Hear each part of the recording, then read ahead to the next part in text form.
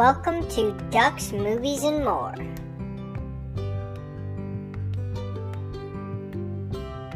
On this episode, we're talking about the movie Liar Liar.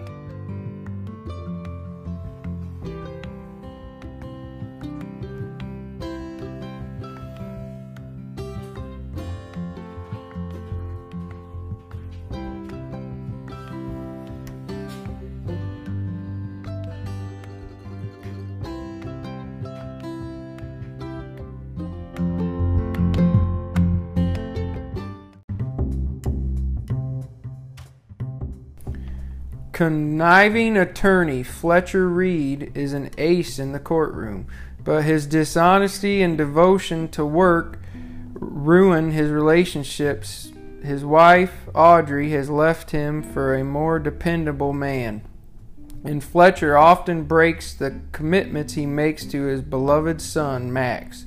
When Max wishes his dad would stop lying for 24 hours, Fletcher suddenly finds that on this day, he can only speak the truth, and his career-deciding court case has to be won without lying. Welcome, everybody, to Ducks, Movies, and More. I'm your host, Zach, aka The Duck. If you already guessed it, today we're talking about a movie, Liar Liar, released March 18th, 1997, directed by Tom Shadyac, if I'm pronouncing that right. I've got Steven on here with me to talk about it today. How's it going, Steven? Hi, Duck fans. I'm Steven. I'm Zach's friend. So today we're talking about Liar Liar. What do you think about this movie, Steven? We both went ahead and watched it before we're talking about it. So yeah, I saw this in '97 in the theaters when I was 14. It's really one of Jim Carrey's best. The humor, is not dated. You could show that to somebody today of age, and they'd have a ball with it. Yeah, I mean, it's really good. I think it's a really good movie. Now, the director of this, he's done a lot of Jim Carrey movies at the time. He also directed Ace Ventura, Pet Detective, 1994, Bruce Almighty, 2003, and then he did some others. He did some stuff with, he directed Patch Adams, which, the legendary Robin Williams, 1998. And he also did The Nutty Professor, 1996.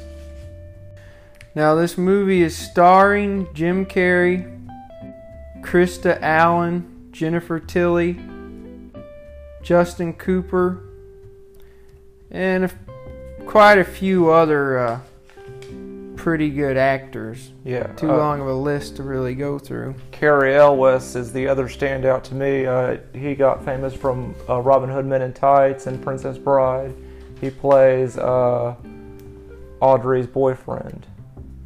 Yeah, I totally forgot about that. He was in Princess Bride. Yeah, he was in Princess Bride. Yeah, in my opinion, in this movie, they really try to dull down his looks and make him look like Jim Carrey, but like a nerdier version of Jim Carrey's character in this movie, I should say. Yeah.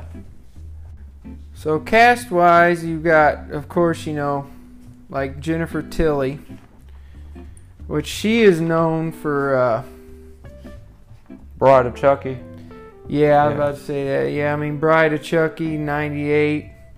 And then I think she did some of the other Chucky movies later on. There was it's called Bound. It's like a heist kind of movie. It was written by the Wachowskis right before they did Matrix. And I went into that movie basically just wanting to see the lesbian scenes with her and Gina Gershon. What's wrong with that? Yeah.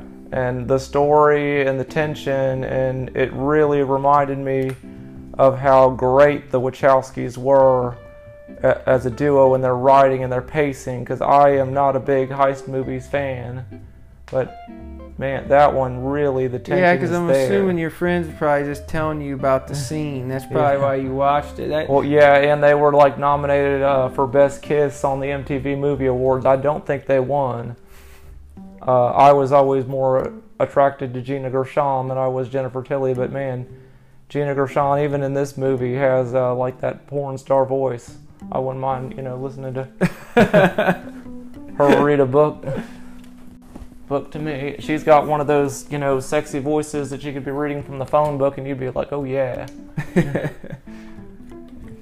So, all right. So we got Jim Carrey. Which the thing about this movie is, in my opinion, I mean, it's kind of more of a movie surrounding the main character. Which, I mean, most movies you have your main character, but in this, it's pretty much kind of like, I kind of feel like the majority of it's almost like more of a one-man show with Cary, because it focuses on him, because they lean on his ways of improvising. I mean, that's what Jim Carrey is known for.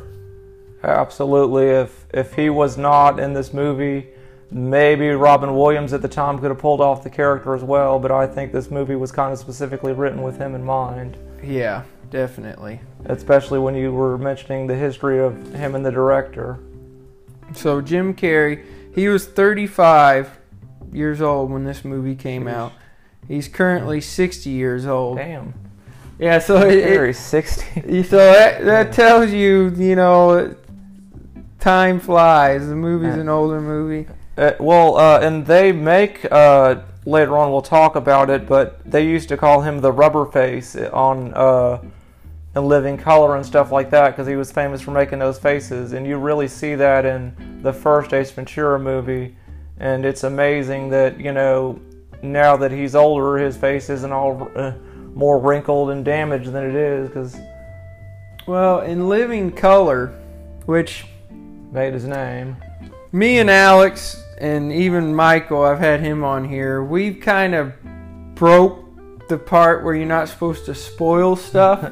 So, I'm going to go ahead and talk about it, because it takes us to the end of the movie. I'm not going to get in depth in it.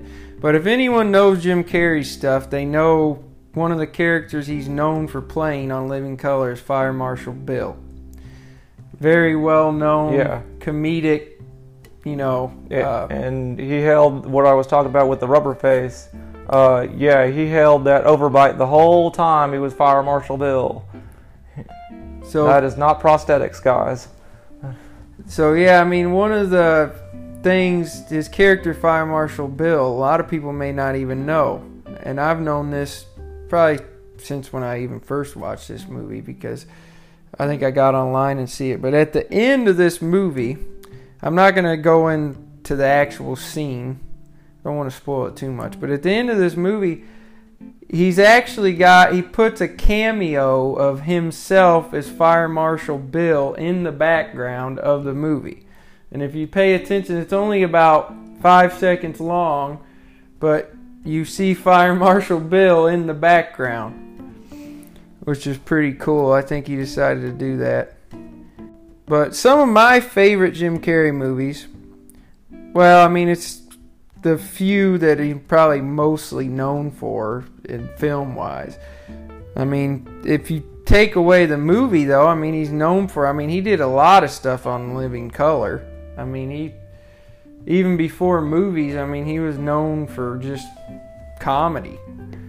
But you go into movies and you talk about The Mask, 1994. Which, how did you like? Did you like that one? That's one of everyone's kind of favorites. That one would definitely be up there on my favorites list. And I'm in the camp of Ace Ventura 2 is better than Ace Ventura 1. I agree. I like When Nature Calls a lot better than Pet Detective, which most people like Pet Detective more. Now that I'm older, I do understand a lot of the adult humor more in the first one. Yeah. But I always like, you got like The Truman Show, 98. And then you can't forget about The Cable Guy, 96. That was a great movie with Matthew Broderick. I saw that one again, and we originally saw that in theaters again. That one is just, I don't know. He was clearly a stalker character when I saw it as an older man. But now, probably one of the most known movies, when you think of Jim Carrey, I mean, everyone probably thinks of Dumb and Dumber. Because, I mean, Dumb and Dumber was, one heck of a hit.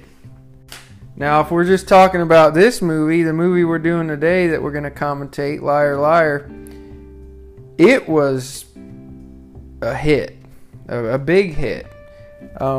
Did you actually write down what the budget is and all that? Or? No. I'm going to have to look that up real quick. But I do know it made a lot of money. Now, yeah, budget of $45 million. Box office bring home was $302.7 million. So yeah, big hit. Back then, it was basically decided a movie being a hit if it made it's more than its budget back. These days, a movie's got to make like double its budget back because they spend so much on the digital advertising and such, and promotions, and paying the actors to appear. So yeah, that was really big money for '97. Well, really big money. I mean, for any time period, but especially '97. Now, so far with this show, I have to admit, this is probably the first movie we've done that was actually made a lot of money. Up until this point, all the ones I've done could probably not necessarily be considered the bomb category, but definitely not the big hit category. So this is our first one doing where, really high up there in the ratings. Now, another fact about this movie, the film was actually dedicated to Jason Bernard, who played his last role in this film, because shortly after this movie was filmed, he died of a heart attack. Jim Carrey was paid $20 million for this film. So 97, I mean, that's a pretty good payday. The script wasn't always about a lawyer. Fletcher was almost a politician or real estate agent. So can you imagine how different the movie would have been if they if they would have decided to go with that? It probably wouldn't have been as good if he were a politician. Real estate wasn't something that a lot of people knew about. It wasn't like everybody's job or everybody's side hustle as it is today, and it became in the 2000s. I think, we do tend to think of law, if I said, give me a job where basically people are paid to lie, and probably the first thing that comes to mind is lawyer, Yeah, lawyer probably comes to my mind more than politician does. Yeah. For sure. And there's more of them. Alright, so now let's go ahead and open this up. And we'll go ahead and start it. And the credits are rolling. This intro with the kids talking about what their dad does reminds me of the part in Kindergarten Cop where Arnold is interviewing the kids and they're playing Who is My Daddy and What Does He Do? Can't recommend Kindergarten Cop enough if y'all have not seen it. Yeah, Kindergarten Cop was another great movie.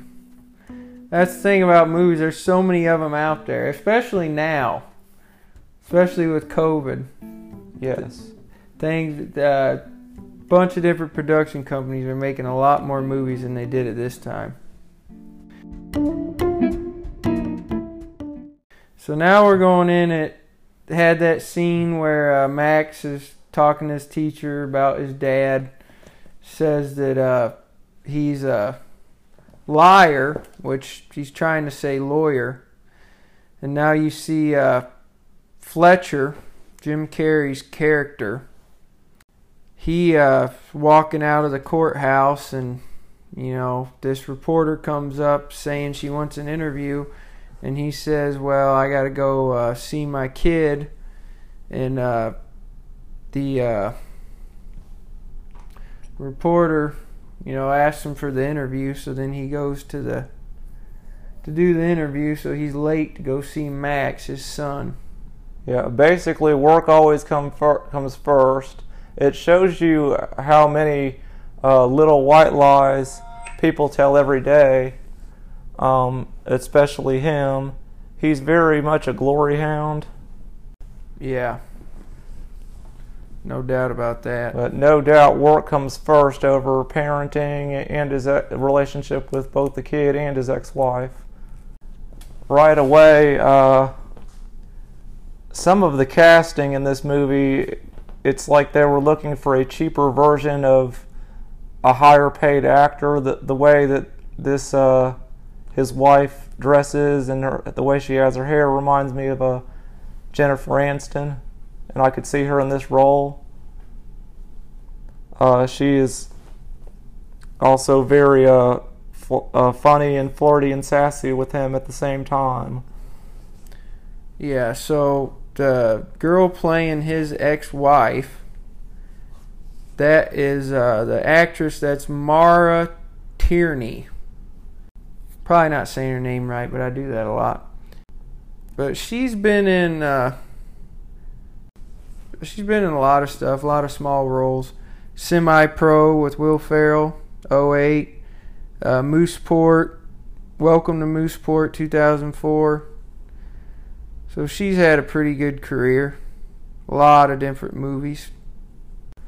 So Fletcher gets home, or gets to his wife's house and gets out of his car and goes to see Max, and then he does this interesting thing that he calls the claw, which we go back to, Jim Carrey. That stuff like that's kind of a Jim Carrey thing, because all that's, it wouldn't surprise me. I'm sure that wasn't in the script. That was probably improvised by Cary, I would assume.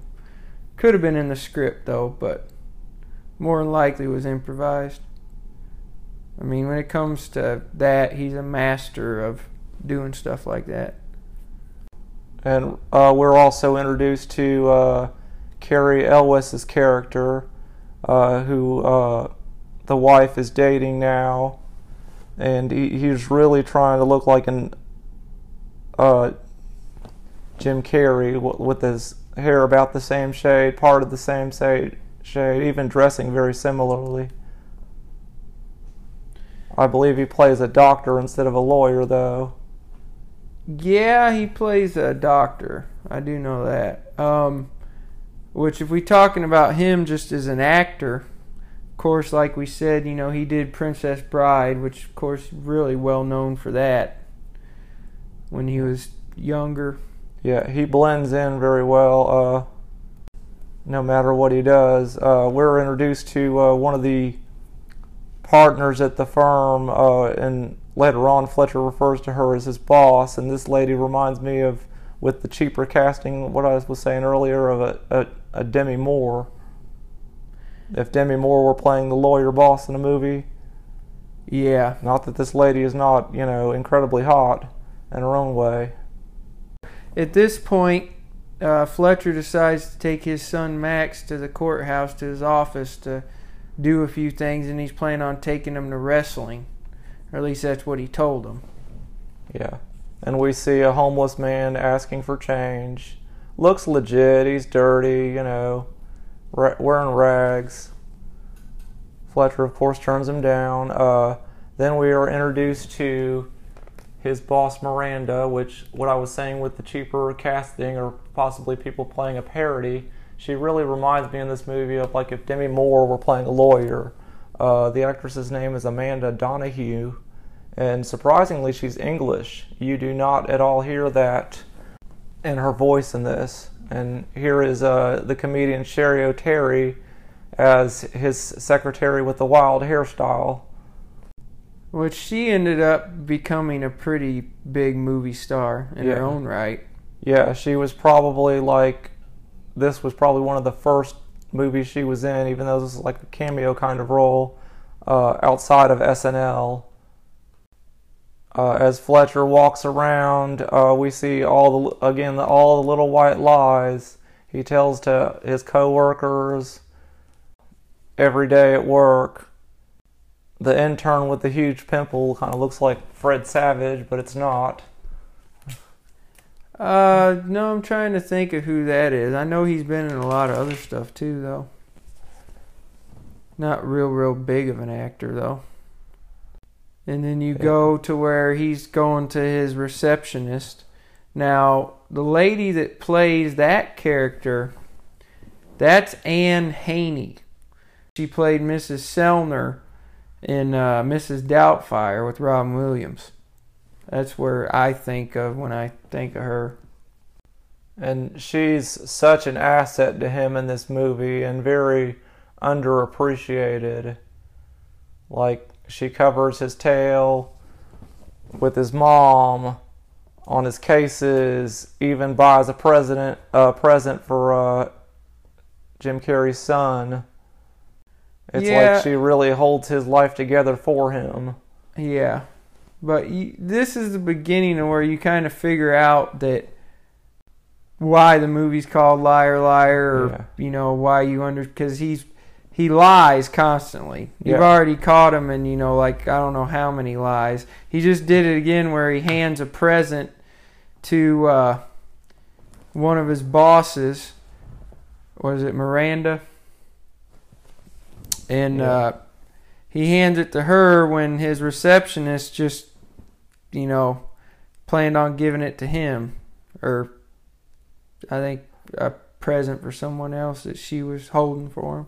It's meant as, since she's done such a great job, she goes ahead and buys herself a present and with Jim Carrey's money, and then he as a gives reward, it away. And then he just gives it away to make himself look better. He really does not appreciate all the great people he has in his life, especially the secretary, and for all the stuff that goes down and the wife has to cover for him with the son constantly. He doesn't appreciate her either. You talk to anybody about their relationship with their baby's mother or something like that, or an ex-wife, and it's usually not as happy. Yeah, it's kind of like when they film this, they make you want to kind of like hate the main character because he comes off as a pompous, arrogant prick. Is the character Fletcher, basically. That's what his character starts off as. It's weird that they give him that first name. You don't hear that first name every day. No. At all. I don't think I've ever met a Fletcher. Maybe as somebody's last name. When I hear that, I guess it's because I'm such a movie geek and I think of other movies. Fletch, but when I hear movie. Fletcher, I think of Fletch, which is a Chevy Chase. I've never seen it before, but I think he's a spy in it. Yeah, he plays a spy, but the Fletch movies aren't really. Mm-hmm. It's kind of like a parody of a spy. Like Naked Gun? Yeah, it's got that vibe. It's got that same vibe like Naked Gun has. So now we go into the next scene where it goes to Max's mom, where she's at dinner with her boyfriend, where apparently he's moving to Boston to be a doctor at a hospital in Boston. Now he surprises her because he says basically asks her to marry him and wants her and Max to come to Boston with him. It's kind of a shitty way to ask somebody to marry somebody because he doesn't even get on a knee or anything. Right, and I believe earlier they established that they'd only been dating like 3 months or something like that. Yeah, no, I think she said like 7 months. So they've been dating a little while. That's still a lot to ask somebody to pack up and move, because they're in Los Angeles and Boston would be, 2 different time zones. Yeah, that'd be a pretty good move. Big adjustment on everybody. Definitely. Here's another fun fact, because we go back to him doing the scene with the claw. The claw scene. I actually looked up something on this where he's running after Max and he's like, oh, the claw's going to get you. According to an interview that Jim Carrey did, he says that the gag of Fletcher chasing his son as the claw was something Carrey's father did to him and his siblings. So he did improvise that. That was actually something that happened to him. So I figured that came from him because it just... Okay. So now we're going into the scene where Fletcher, Jim Carrey, is at his desk at home doing work, which you can tell that's all he does. He's a workaholic. He's still at work. His boss, he told his boss Miranda that he had time, to knock it out, and all of a sudden she brings him like 3 big filing cabinets worth of stuff. 3 big, like you would carry around your comic books in. Yeah, and then that ruins him taking Max to go see wrestling. Yeah. Which, going to see wrestling in '97 would have been a lot. Huge, yeah. Yeah, I mean, that was... They got a late '90s boom with the NWO and DX and everything. That was one heck of a wrestling match you wouldn't want to miss. Because you're talking about Macho Man. A lot of great performers back in those days. And so they can't go wrestling, then they go home. So it goes to where he's at home with Max, and he gives Max a present for his birthday. But the thing is that he didn't actually get the present. Of course, it goes back to his secretary, how she's basically managing his life for him, because she's the one that got the present. So all he had to do is give it to Max. So that goes in, he lied again, saying, I got you this. He didn't even get it. And it goes to the next morning where Max's mom comes to pick him up with her boyfriend, or I guess I could say technically fiance now. Or, well, I don't know if she's actually told him yes or not to the proposal. But he comes to Fletcher's apartment to pick Max up. And then Fletcher is talking with Max's mom a little bit about the birthday party, and she's saying she has something really big she needs to talk to him, and that they'll talk tonight at Max's party. The something being that she's engaged now. Yeah. Again, the wife gives him like this hot little stare. Yeah, because she knows that he probably won't show up.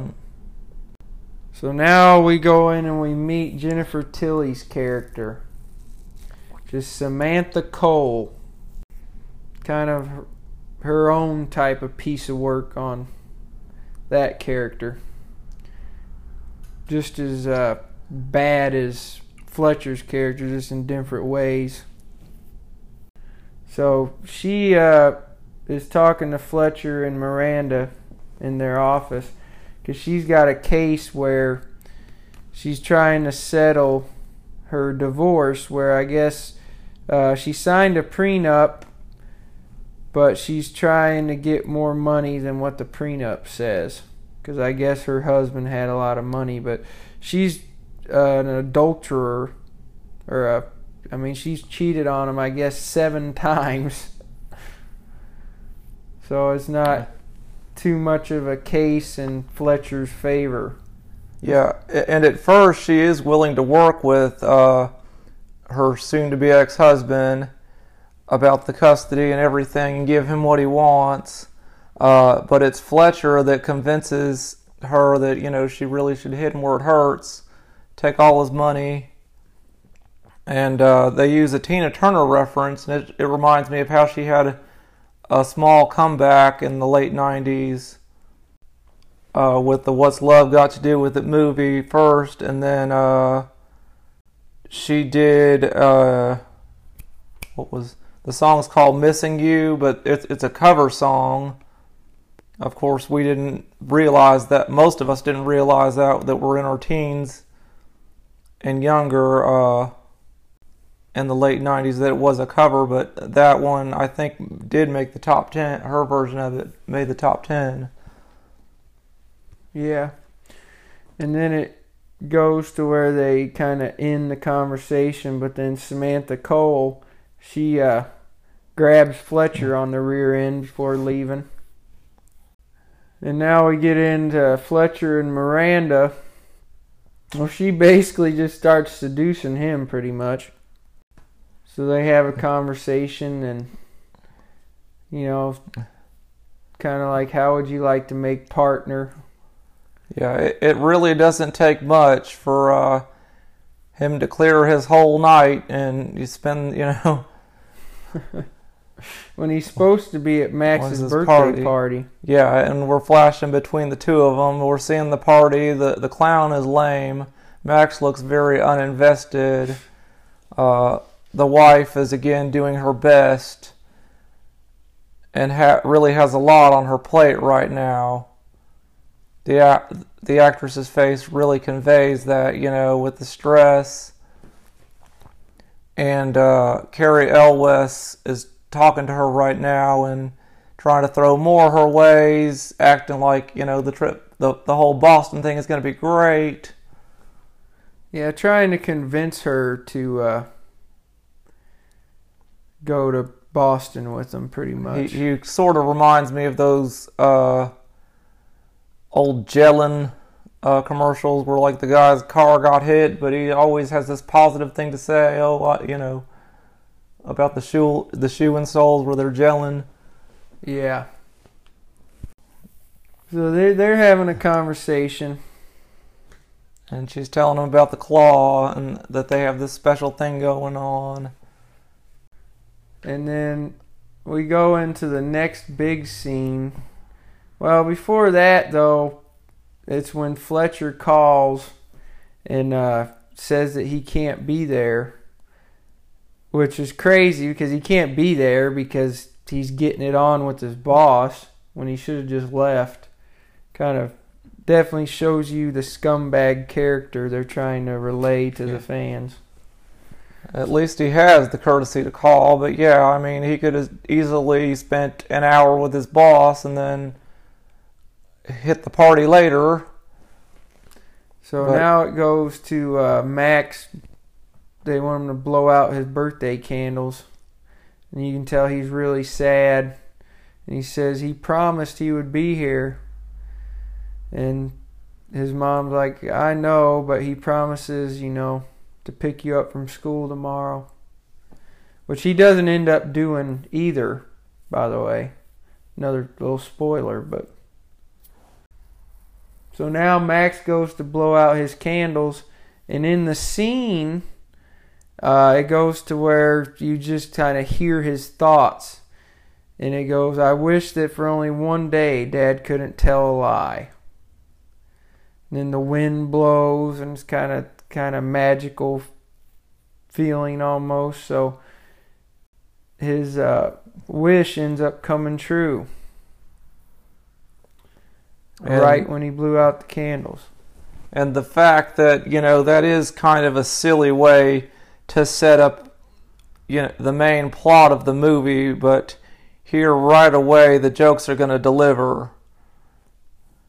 Like, he's just waking up with Miranda, and she's like, that was incredible. And she asks him, how was it for you? And he says, that was better. No, he says, I've had better. I've had better. Yeah. And she throws him out of the house pretty much. Yes. Literally. And he wakes up and he's still thinking about I've had better comment. It's like, what the hell was I thinking? And he's laughing. He's like, I've had better? Yeah. I've had better. So he brushing his teeth, still saying it. And this is a good palate cleanse, so to say, from the sad moment of the kid, you know, at the birthday. We've all had those sad birthdays where something didn't work out and we're sad. And then, you know, we go into that I've had better joke followed up by this. I believe they even used to show this in the trailer for the movie where there's a new girl at the office. And well, he goes in the elevator with her. So he goes in the elevator with her. And she's like, everybody's real nice. And he says, probably because you got big jugs. Yeah. And this girl does look like a Gina Gershon kind of girl with more boobs. Yeah, that girl that actually plays that is... her character's actually... we see the homeless man again. Yeah. But the character of that girl is actually Krista Allen, another good actress. But yeah, then we go to the homeless guy talking to Fletcher, you know, do you have some change? And he's like, sure do. And he's like, can you spare some? No. He says, yes, but I'm not going to. It goes into where... Yeah, he believes he's going to buy booze with it, yeah. Yeah, it goes to understand that he can't tell a lie, so you're starting to understand what's going on. Which was a great concept for a Jim Carrey movie. I mean, you could tell he's just rolling with it. And with the jokes delivering right away, it makes you forget about, all this came as a result of a wish off a birthday cake. You know, they were like one right after the other. The I've had better, the boob girl in the elevator, the homeless man. Yeah. I mean, it's just joke after joke. And then we go into introducing more cast members. His enemy, basically, in the courtroom. The lawyer for the husband ex-husband of the Samantha Cole case. Now, that actress is I just want to say we get like a little glimpse of the husband right here, and you see it later on when he's hugging his children that he looks kind of like an older Jim Carrey. Including down to the way he dresses and the way he keeps his hair, and maybe that was one of the big turning points later on in the movie to where he decides to be a better person because he could see, you know, him not having custody of Max. Yeah, but this actress's name, I'm never going to be able to pronounce that one right. Swoosie Kurtz. So we'll go with that. She pretty well known, just, you know. I remember her from the movie that I think of. She played the mom in the remake in the Bubble Boy movie with Jake Gyllenhaal. That's where I remember her from. She also had a big part. She did she was in Mike and Molly and a few other sitcoms over the years, but another well-known actress. So then we go into where she's talking to Fletcher, and he's trying to say something to her, but he can't lie, so nothing will come out. So it's like nothing will come out of his mouth except like funny noises, which Jim Carrey just rolls with that. I mean, that's half of his comedy. And he makes the face with the tongue let down and only the top row of teeth showing, just proof again the rubber face is coming out. Yeah. We'll probably get into the best parts of the movie where they're at court right here. Yeah, we're getting and it's into just joke after joke after joke. Now we go into the judge, because Fletcher wants a continuance to do court another day, because he knows he can't lie. It's kind of hard for him to do his job. So the judge wants to have a good reason. The problem is he can't give him a good reason because he can't lie. And then at one point he goes, "I can't lie." And then motion for continuance denied. And she says, they already offered to settle, but Miss Cole wouldn't settle. So Fletcher, at this point, he's like, "Settle, settle, settle, settle." But Samantha Cole won't do it. And it's all because of the Tina Turner example that he lied about and, tried to push her off as the victim beforehand. Yeah, it's all because of Fletcher, why she doesn't want to settle. And you're just seeing, all Jim Carrey comedy here. I mean, he does where he grabs his hair and pulls it and does a bunch of stupid, funny noises. Very reminiscent of, the White Devil haircut that they give him in When Nature Calls. Yeah. Because, Jim Carrey, in a way, he kind of has his own style of comedy.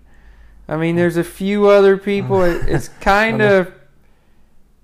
Another great elevator scene just passed where everybody is like, "Oh my God, what the hell is that smell?" And he's holding his breath not to talk. And he just lets out that it was him that farted in the elevator. So now everyone's talking to him at work, and he can't help himself. He just starts blurting out. Yeah. The people he sees every day, like Sherry O'Terry with the wild haircut, the heavyset guy, the guy that he can't ever remember his name, and then the intern with the pimple. This scene right here that we're coming up where he's talking to the pen and he tries to write lies, made it on a few posters and I believe in the trailer. Other people appreciate this scene more than I do. I think it's funny, but the table scene coming up is much funnier to me. Yeah, but the pen scene is definitely one of those most recognizable scenes from the movie. Yes. When you think about the movie, that's probably one of the first scenes that comes to mind. Yeah, I think at one point they had movie posters where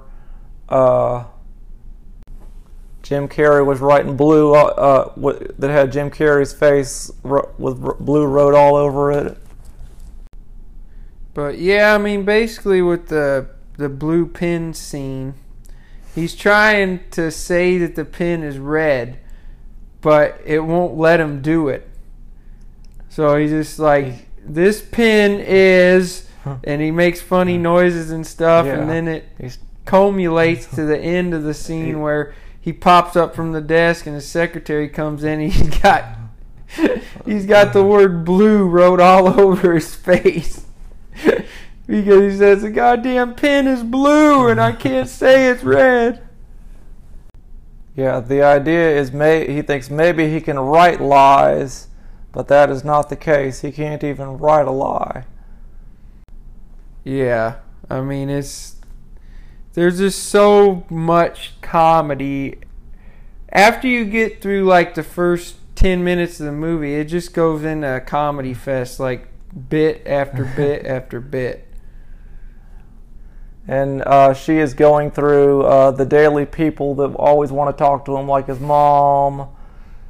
I don't know if this is the part, but there was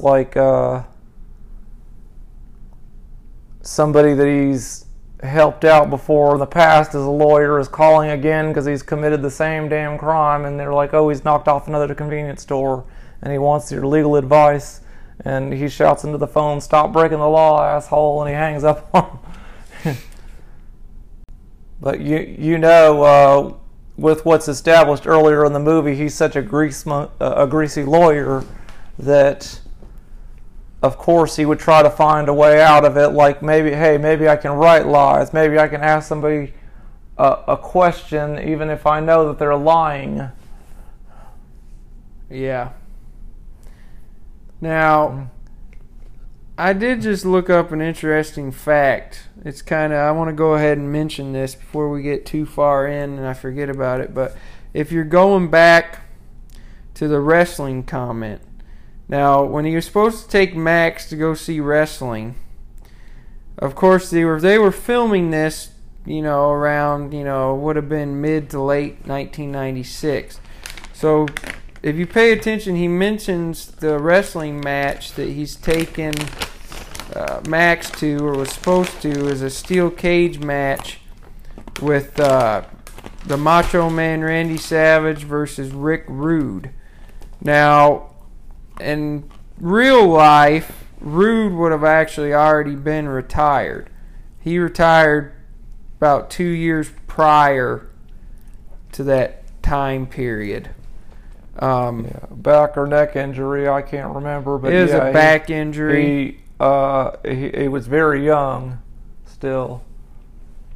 I'm assuming Macho Man would have been working for WCW. Yeah, Macho Man would have been with WCW, but I'm guessing when they wrote the script and everything, they probably didn't. The names were big enough. Cross their minds on. Well, back then, if a wrestler, even now, it's, when a wrestler retires, it's not necessarily advertised as, hey, this is the last match they're ever going to wrestle in. Rick Rude would have been in like a managerial role. Which I think he actually ended up... Did he end up ever actually coming back? I know he was planning on coming back, but I don't know if he ever did. No. Rick Rude was an NWO manager and a DX manager, and he famously appeared on within the same night working for both Raw, or working for WWF and WCW, because Vince was paying him per appearance when he was with the NWO manager. And back then they were taping Raw and airing it on Monday, and then WCW would be live. So he appeared on Raw, which is the WWF show, with his mustache. And then he appeared on Nitro the same night, live on TV without his mustache. Yeah. So, now we're going back to... This was where... So, Fletcher was supposed to pick Max up from school at this point, but of course he forgot. Didn't do it as usual. So, he calls... I don't think he ever really planned on it, Yeah, well, you can tell all he cares about is his job and himself. Work comes first. I mean, that's basically all he ever cares about. And then she's dropping him off at school. So, she just dropped Max off at school. And this is the point where Max tells her that, I guess my wish didn't come true. I wish that Dad couldn't lie. And then it goes to where he's on the phone with Audrey. And this is where he finds out that he made a wish. This is also where he finds out, though, that she's agreed to marry Cary Elwes' character. Yeah, Jerry. The character Jerry. And he's like, well, you can't take Max. I'll never see him. And then he said, well, I'm coming over and we got to talk. The table scene is coming up because he ran into his boss in the hallway. Yeah, now before we get to the table scene now, it's the traffic stop scene, which is, I would definitely rate above the pen scene. Yeah, because this one guy yells at him road rage, and he's like, what's your problem? He's like, I'm an inconsiderate prick. He can't lie, so he's telling everybody. Officer kind of reminds me of Tackleberry in Police Academy. Yeah, it's kind of got that persona. Just the look, yeah. And he just asks him, you know why I pulled you over? And his answer is, it depends on how long you've been following me. Mm-hmm. And he's like, well, let's take it from the top. And he spits out, Spits out everything he did real quick. Changed lanes while running the red light and speeding. And he's like, anything else? He's like, I have a bunch of unpaid parking tickets. Yeah. And it's weird. I feel like they added that in later because we'd never see, his car with a parking ticket on. Maybe that was a deleted scene. We never see his car before that with a parking ticket that he doesn't care to pay. Yeah, they don't back up normally with something like that, they would kind of, back up that logic. Make a reference to it at the beginning and... Yeah. Of course, they impound the car. He's riding to Audrey's in a taxi. Doesn't really have time to explain anything to anybody. Now, an interesting fact of this comes from Jim Carrey's improvising. Well, I don't even know if this is improvising, but in this scene where he gets out of the cab and he runs up to the house, he wasn't actually supposed to trip. It just happened. And they were going to reshoot it, but he said it was more accurate that Fletcher would be tripping all over the place while he was freaking out. So they left it. That's an interesting, fun fact. So now he's trying to talk Audrey into helping him go get his car while arguing with her about, moving to Boston. He doesn't want her to move to Boston. And you pause it right here. The fine is $1,600 in L.A., and if you consider all the parking tickets he had, plus all the due, and that is a Mercedes he's driving, it's like, man, that seems really cheap for 97 money. And the fact that his ex, of all people, is willing to write that check for him. Yeah, definitely. Jim Carrey's at the impound lot, Fletcher, and he gets his car back. And then he sees there's a big scratch on the side of it. And he's like, tells the guy, "You scratched my car." And he tells the guy, "Where?" And he says, "Right there." So typical Jim Carrey fashion, comedy. But then he can't lie or nothing, so he's talking about, then I'd have to take you to small claims court, and then I ended up paying more money in the long run, and then he's just talking over himself. In the line, he said, eventually I'd have to bend over and take it in the tailpipe. So then Audrey's walking away and said, I'm getting married, and they're arguing. He's like, you can't take Max, and I think this is the point where she tells him that Max made the wish. Or did she already tell him that? I think she did over the phone. Yeah. But this is the part where the truth comes out of his own mouth, and saying, "I'm a bad father," and he says it over and over again. And he can say it, so he knows it's the truth. And for the first time in the movie, you don't see anger in his eyes. You don't see, him being slimy. The way the music does it and the way it's shot, you just see the sadness that he realizes that he is a bad father at this point. Yeah, you definitely see that. It gets definitely more into an emotional scene than just a comedy scene. He makes another plan. He says, he'll be there around 6. Now this time, this is when she actually tells him that Max made the wish. It wasn't on the phone, it was actually right now. So then he realized that's why he can't lie. So then he ends up going to Max's school because he wants to try and get Max to redo the wish so he can lie again so he can finish his court case. So he brings like a cake and has him make a wish, but it doesn't work because Max says, well, I don't mean it. You know, not like I did the other night. He says he can't do it because he knows it's a whole day that the wish is lasting, so he won't be able to lie again until like 8:15 at night, because that's when he first made the wish. Being a kid and teen in the 90s, I don't remember this actor's, the kid that plays Max. His name is Justin Cooper, but I do remember seeing him in other things, mainly like Dennis the Menace, Full House. Apparently he was also in some Domino's pizza commercials.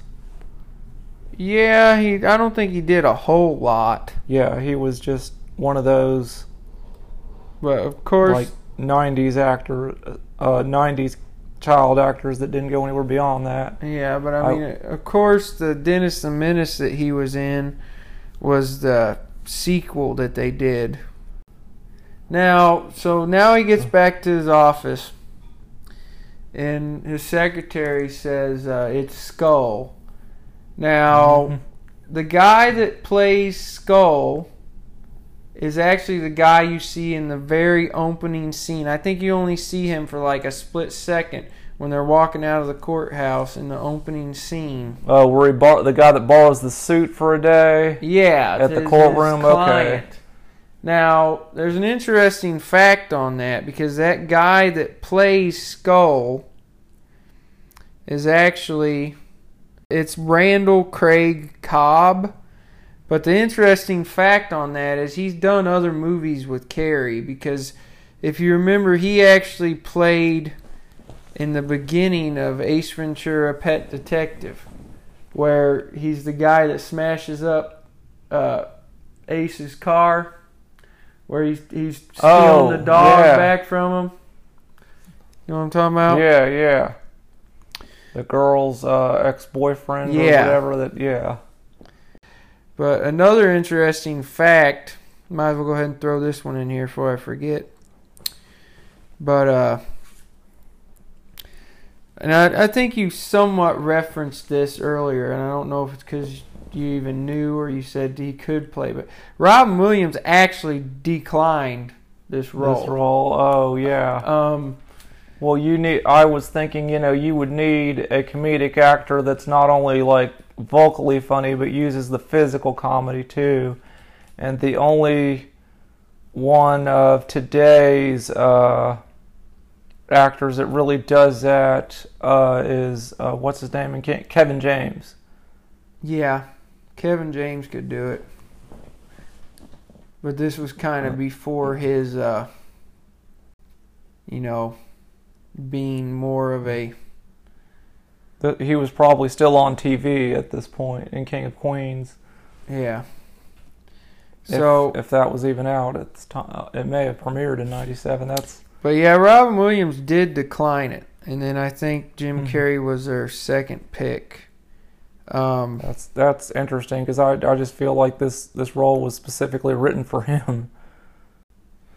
Well, no, it actually says that Steve Martin was also an option. No, he's too. I don't think it would have been as good. No.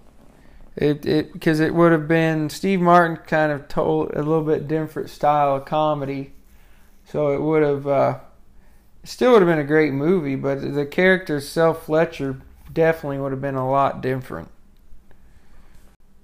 I think he would have looked too old in the role, especially with his bigger hits in the 90s were like the Father of the Bride movies. Mm-hmm. That was one. He went gray very young, but the rest of him, he did not get wrinkly or anything like that. Yeah. Kind of like Leslie Nielsen did. Yeah, he got gray pretty quick. So, and I just looked up another interesting fact thought I'd throw out there. We've already surpassed that scene, but when he got pulled over in the Mercedes, the car that they used for the movie actually didn't even have a glove box. So when they came up with that for the parking tickets, they had to borrow another car. So the parking How does a Mercedes not have a glove box? So the props tickets Mercedes would be in a glove box. So I thought that was kind of funny. It's weird that he hangs on to all those. Yeah. Most people are going to just throw them away. They had to bring in a different model of Mercedes because it didn't have a glove box. All right, so now he goes back to the office, and then you got the character Skull talking on the phone, and Cary just gets mad and just raises the phone up to him, and he says, "Stop breaking the law, asshole." And he hangs up on him, which, any greasy lawyer, yeah, they can keep you out of trouble for so long, but, Breaking Bad's a good example of, towards the end, even Saul, with all his tactics, could not keep Walter clear for too much longer, or himself. So now it gets into him talking with the secretary Greta. Yeah. Who really, he does not need to lose this alliance. But now Miranda is listening in and eavesdropping on them. Yeah, and she realizes that she hears him talking, saying, that he can't lie. And her being upset over the "I've had better" comment is going to lead to probably one of the funniest scenes in the movie, the table scene. And yeah, but before we get to the table scene, Greta's scene cleaning out her desk. It's basically quit over, and she's trying to find some reason to stay, and she grabs this photo with a frame that he claimed was from Tiffany's, and it's actually from a garage sale. And this is probably right up there with the Betty White flipping people off. It looks even funnier on an old lady. Here, yeah, he offers her a raise, and he's like, "I'll give you a raise." And he's talking on the phone to his mom, finally. And he can't lie, so he's just ruining that. He's like, all you want to talk about is Dad's bowel movement. And he cut off the judge in the process of... so he's hung up on his mom and the judge. And then he goes and he tries to beg Greta. Now she brings up, several years ago a burglar fell into my friend's house through a skylight, and the burglar ended up suing her because he fell onto a kitchen knife that was just out on the counter.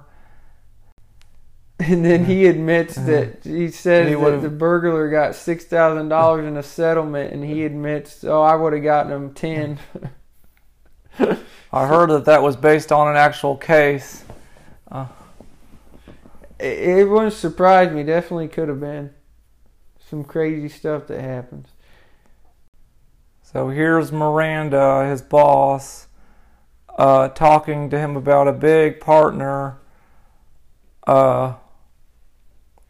Allen, and we're leading into the table scene.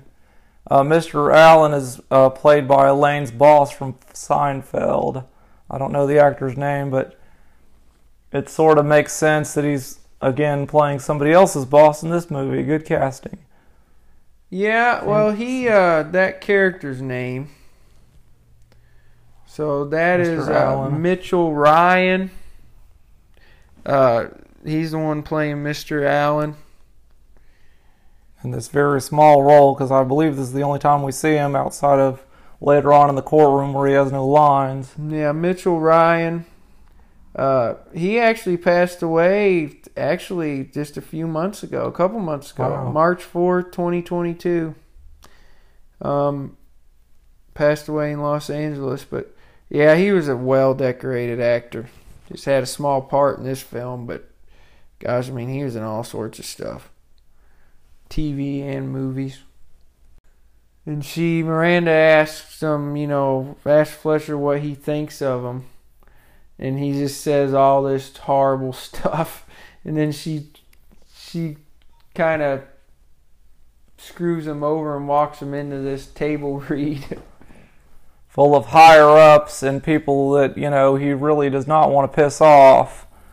And Miranda says, Fletcher, what do you think of Mr. Allen? And he can't lie.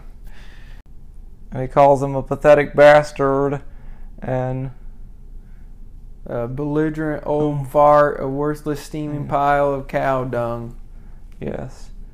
And he's figuratively speaking.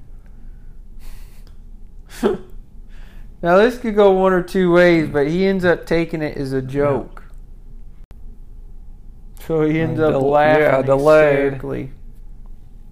He's going around throwing out real insults to everybody, and of course, everybody stops laughing when they make fun of them, but they start laughing again when they're making fun of somebody else. And I remember seeing this in the theater that it was so funny that the audience, it was hard to hear all the jokes because the audience was laughing so much, especially where he pulls off the guy's fake hairpiece and it sticks to the wall. Mm-hmm.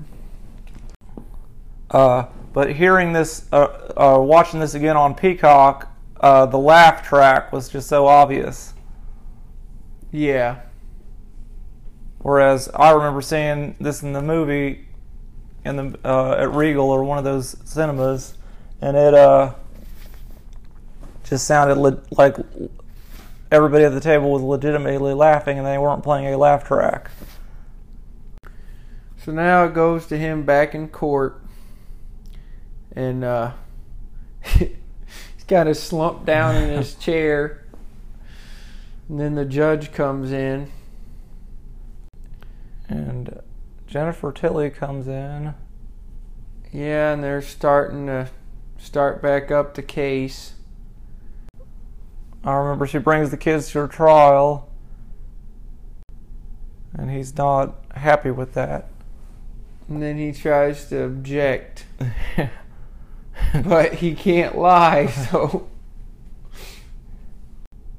And then the judge wants, Mr. Reed, you can proceed. And he's like, how?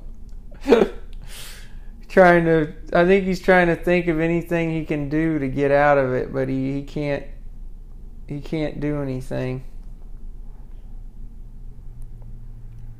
The judge really puts up with a lot from him. Now, he talks the judge into letting him have a bathroom break. Yeah. Now, this is when you get into probably one of the most notable scenes of the movie, where he's in the bathroom, and he comes up with an idea. What's his idea, Stephen?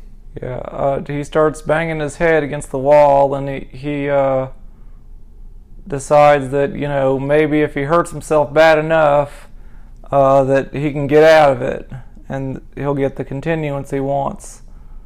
And some random guy walks in, and he's like, what's going on? And he's like, I'm kicking my own ass. I'm kicking my own ass.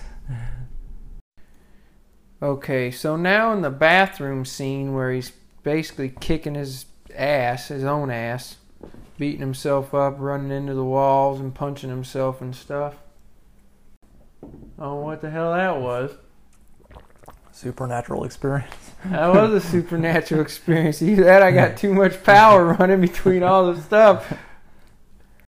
So, now in the bathroom scene where he's beating himself up, now, one thing about this scene is there was actually no sound effects that were used. those are really the sounds of Jim Carrey's head slamming into the urinal floor and walls. So it's all done. It was all Jim Carrey. There's no actually sound effects being used, which is kind of odd because you think by watching it you think there would be, but apparently there wasn't. So now he's beating himself up because he thinks he'll be able to get out of court by doing this. And he takes the toilet seat and he sticks his head in the toilet and he hits himself with the toilet seat. Yeah, that looks like it would be more gross than violent.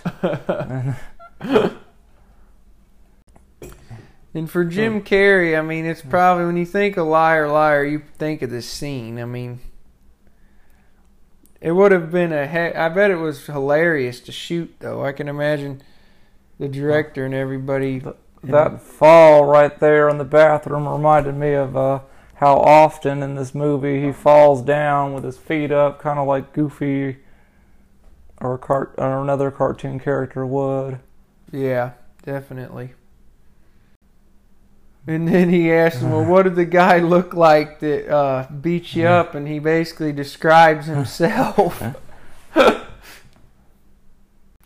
And then he says he wants to reschedule it. But then he says, unless you think you can proceed. And he asks, can you? And he says, yes.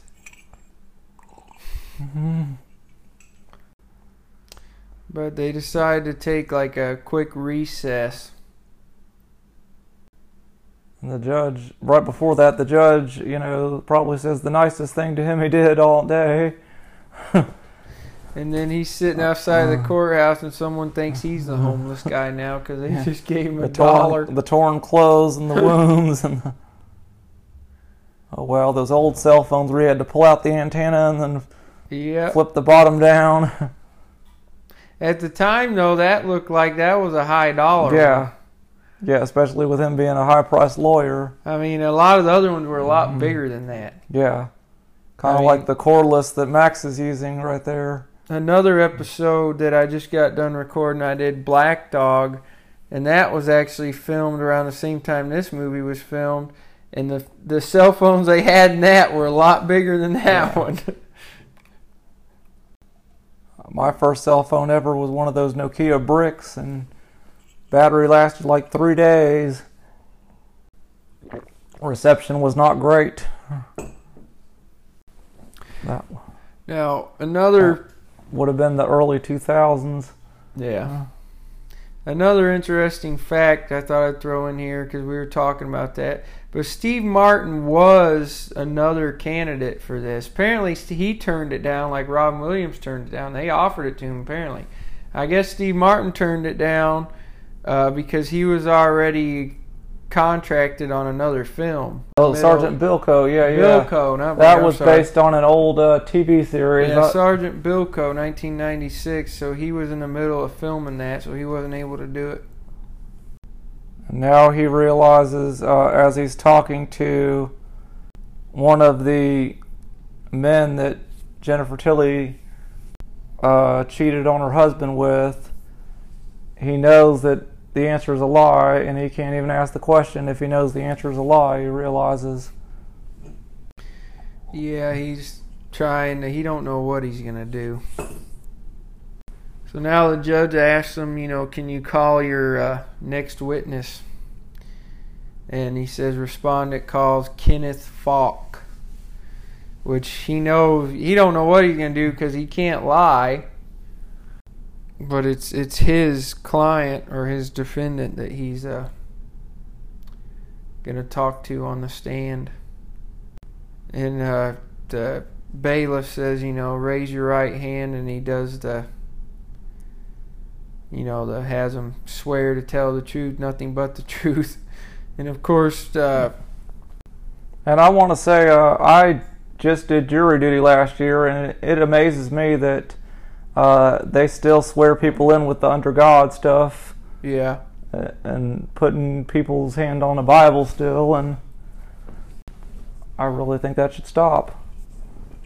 But so now we go to Fletcher ends up saying, "Honor, I object," but it's his witness, so he can't really object. And this just goes over and over again, where he's trying to figure out any way he can win this case, which at this point he don't think that he can. They say he's battering the witness, and clearly he is. And it's his witness. It's a lot of physical comedy. He makes the jokes, stuffing her like a Thanksgiving turkey and acting it out. And then the guy eventually snaps. With a very emotional. Yeah, he's like, "I humped her brains out." And I have a feeling the original line was probably, "I fucked her brains out," but they wanted to keep the PG. Yeah, they wanted to keep it PG-13 for a broader audience. The judge is really losing patience with Jim Carrey at this point. And then he asked the other lawyer if she had any questions. Of course, she don't, because Fletcher just basically did the work for her. Dug his own grave. And the case is about to wrap up, and then you have some funny physical humor where I'm assuming Cary probably improvised that. It looks like he would, where he had like a piece of paper stuck to his head when he pops up. That looked like it would have made the bloopers, but he just went with it and they kept it in. She reveals that she doesn't want to be a 31-year-old divorcee. But then because of that, he realizes, and he realizes that she was underage when they got married. She lied about her age. So he knows how he can win the case without lying. And we see Miranda in the audience, and I just kind of see where the hair and makeup people were just trying to make her look, with the way her bangs are and that way her eyes are, just trying to make her look like Demi Moore in Disclosure, possibly, because that was a really popular movie at the time where Demi Moore is like a lawyer. Yeah. So Samantha Cole goes up to the stand. And this is probably the most confident we see Jim Carrey the whole case, ever since he's realized he can't lie. Yeah, definitely. I mean, so basically what happens is, we'll skip through it a little bit because it's mostly just the same. He finds out she lies about her weight and her height, which we all know on a driver's license. I'm like 5'11". My driver's license said 6'2" for some reason for a long time.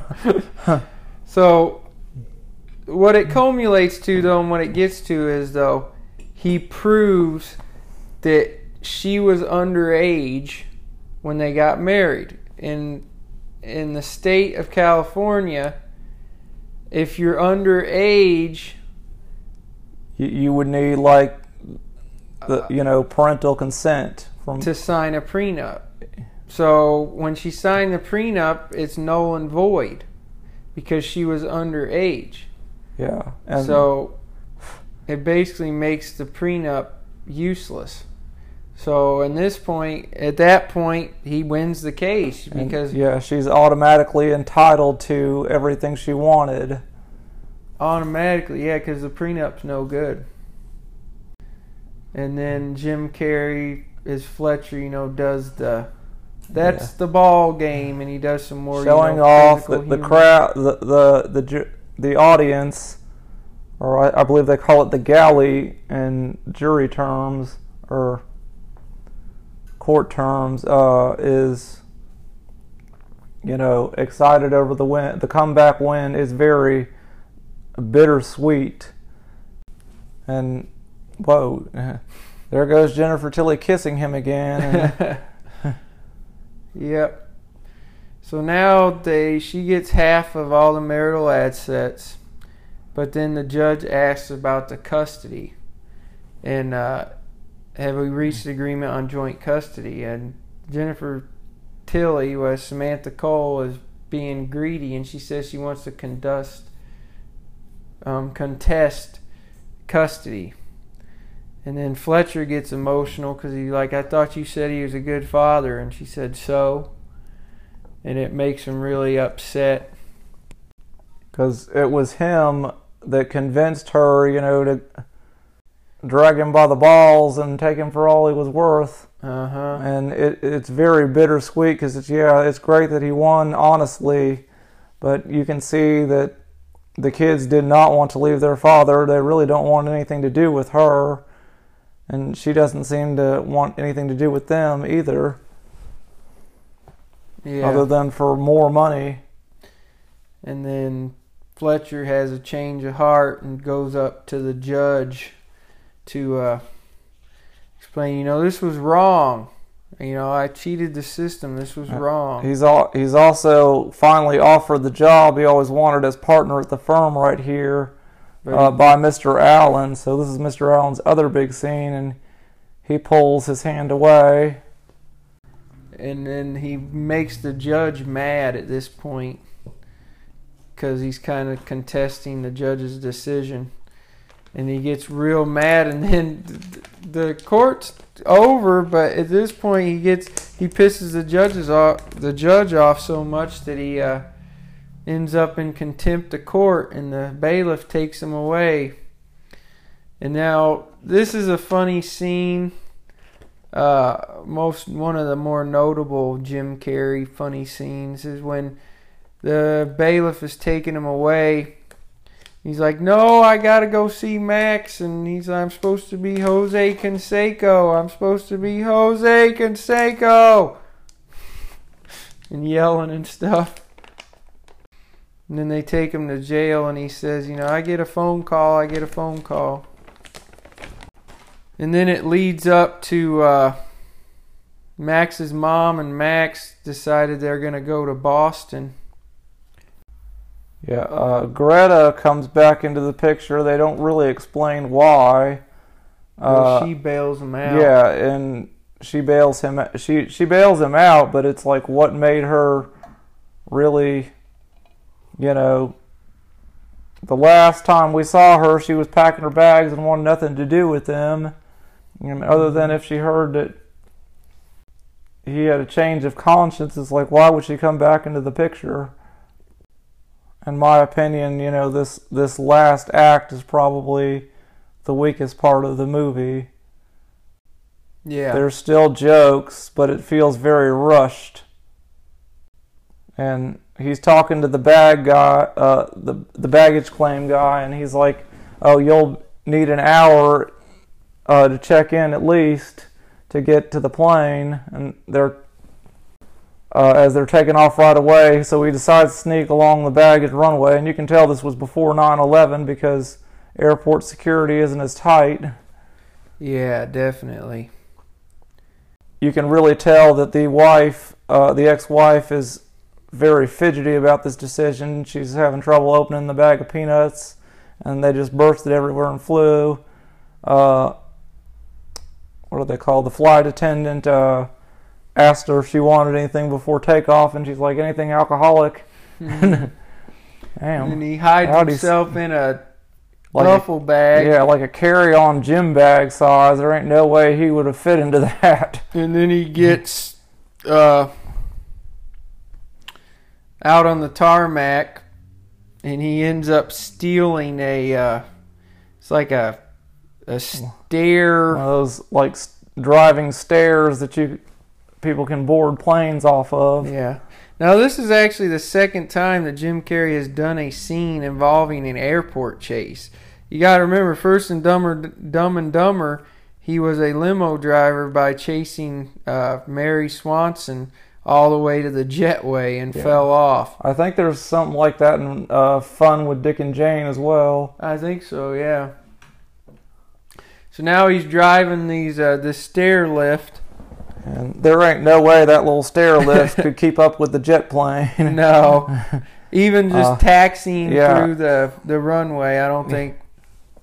Because you know what, that thing probably has the top speed of like a forklift, maybe. And Jim Carrey would probably get blown off by all the air pressure. Yeah, by all the excess air coming out of the motor, I'm sure.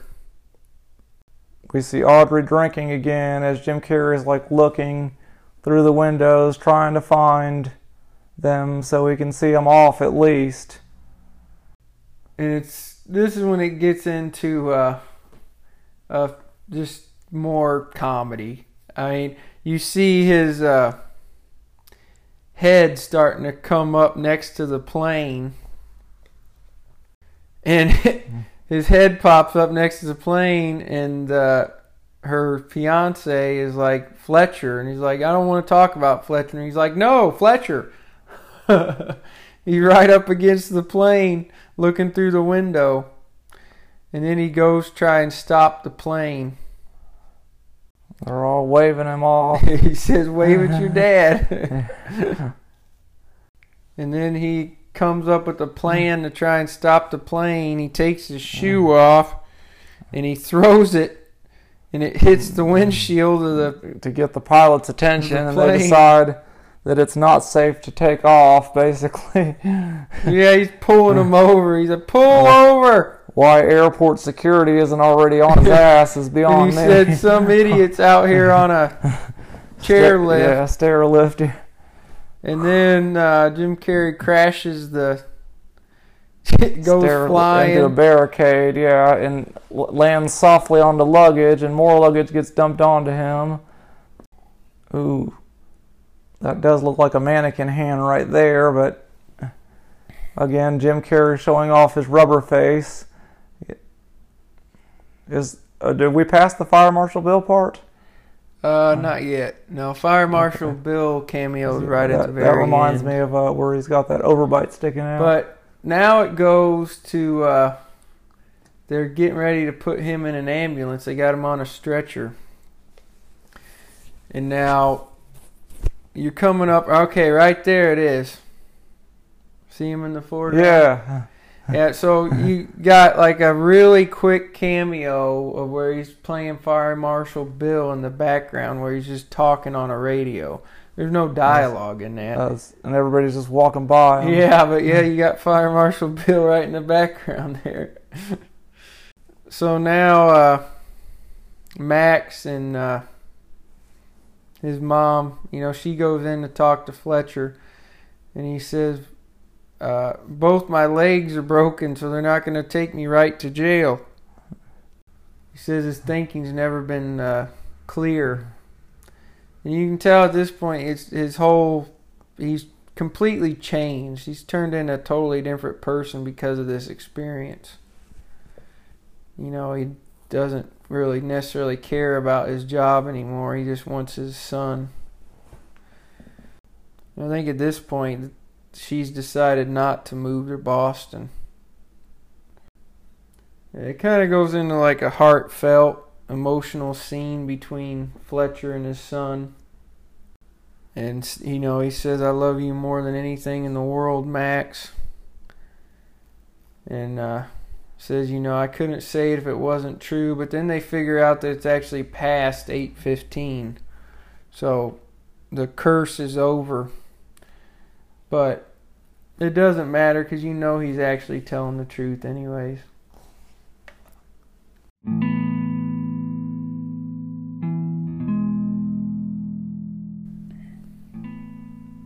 And I sort of wish that there was more to it, because right after this scene, we don't see... I wish they would have showed like where he'd opened up his own firm with Greta, the secretary. Yeah. As we know, he's out of a job. He's in some legal trouble at this point, and he may even be disbarred for what he did at the airport. Yeah, maybe. But now, she breaks up with Cary Elwes, and he takes it very well. He just says the door's always open if you change your mind. Yeah. I think he sort of knew it was coming, and that he was forcing a lot on him anyway. He's a good sport all throughout. So now we go in to our actual ending scene, which it says it kind of puts something across the screen, 1 year later. So it goes to Max's next birthday. And it kind of looks like, you know, Fletcher and Max's mom are definitely on more of a better terms. Yeah. They all look happy. And you can tell it's not like he just left work. He's not in a suit and tie. He's actually casually dressed. Yeah. And then he blows the candles out, and they got the light off, so it goes black. And then when he turns the light back on, it goes to Fletcher and Max's mom actually kissing. So then Fletcher goes, "Max, what was your wish?" He asked if he wished that they would get back together. But no, he wished for rollerblades. So it just looks like the kiss just kind of happened. So maybe they got feelings for each other again, and everything will work out. And then it ends with the claw. "You can't control the claw. I'm going to get you with the claw." And that's your ending scene of the movie. And then it backs out, showing the outside of the house. And then I believe this goes into somewhat of a blooper reel, which was it does. common for a lot of his movies. I think he insisted that, you know, be in the movies. We see him and the elevator girl again, and he just kind of cuddles her and acts like he's going to motorboat her. So yeah, I mean, all in all, for a comedy, really, really good movie actually. Yeah. Which, Steven, I know you're the one that wanted to do this one, so. Yeah, and it disgusts me that, you know, every time we pause it, it says 83% on Rotten Tomatoes, which we all know those are not very trustworthy, but then they have 75% of the audience likes it, so which that's what it means when you see the red popcorn icon tilted up. If it's like tipped over in green, that means where they don't like it, but I would think that it would have more of like a 92% for the audience. Yeah. It's not like it has, you know, outdated racial humor in it or anything like that. So, to where it would affect the score. I just don't get, you know, the poor rating. And it says it's got a runtime. The movie's basically over, other than the bloopers and the credits, and it says it has a runtime of 1:26:24, which, you know, this thing flies by, especially the beginning. To me, the last act at the airport does kind of drag out. Yeah. So,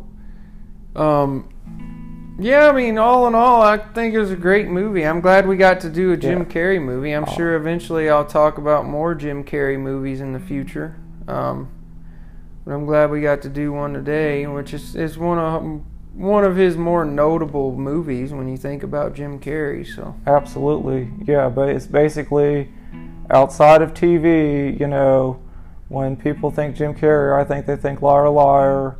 Especially us 90s kids and teens, we think Liar Liar, the two Ace Venturas, The Mask, Dumb and Dumber, which other people appreciate more than I do. I like Bruce Almighty as well, but that came out in the 2000s. Some of his later stuff, though, like I love, like Yes Man. I enjoyed Yes Man. Yes Man's very, very much like this one to me. But well, we'll go ahead and wrap up here, but yeah, I just wanted to say thanks, Steven, for coming on. You know, I think we had a good time with this one. Oh, no problem. And yeah, this movie is, you know, one that you could show to somebody today, you know, younger or teens, and they would get the humor.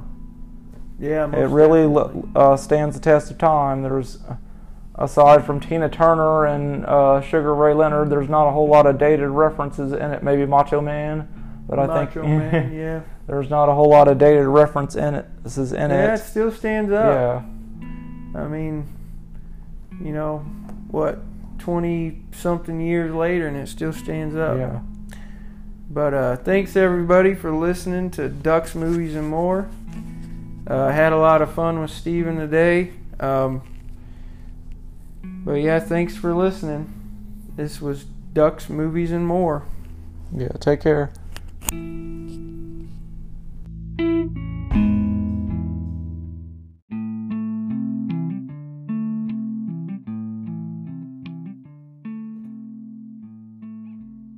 Ducks, Movies, and More.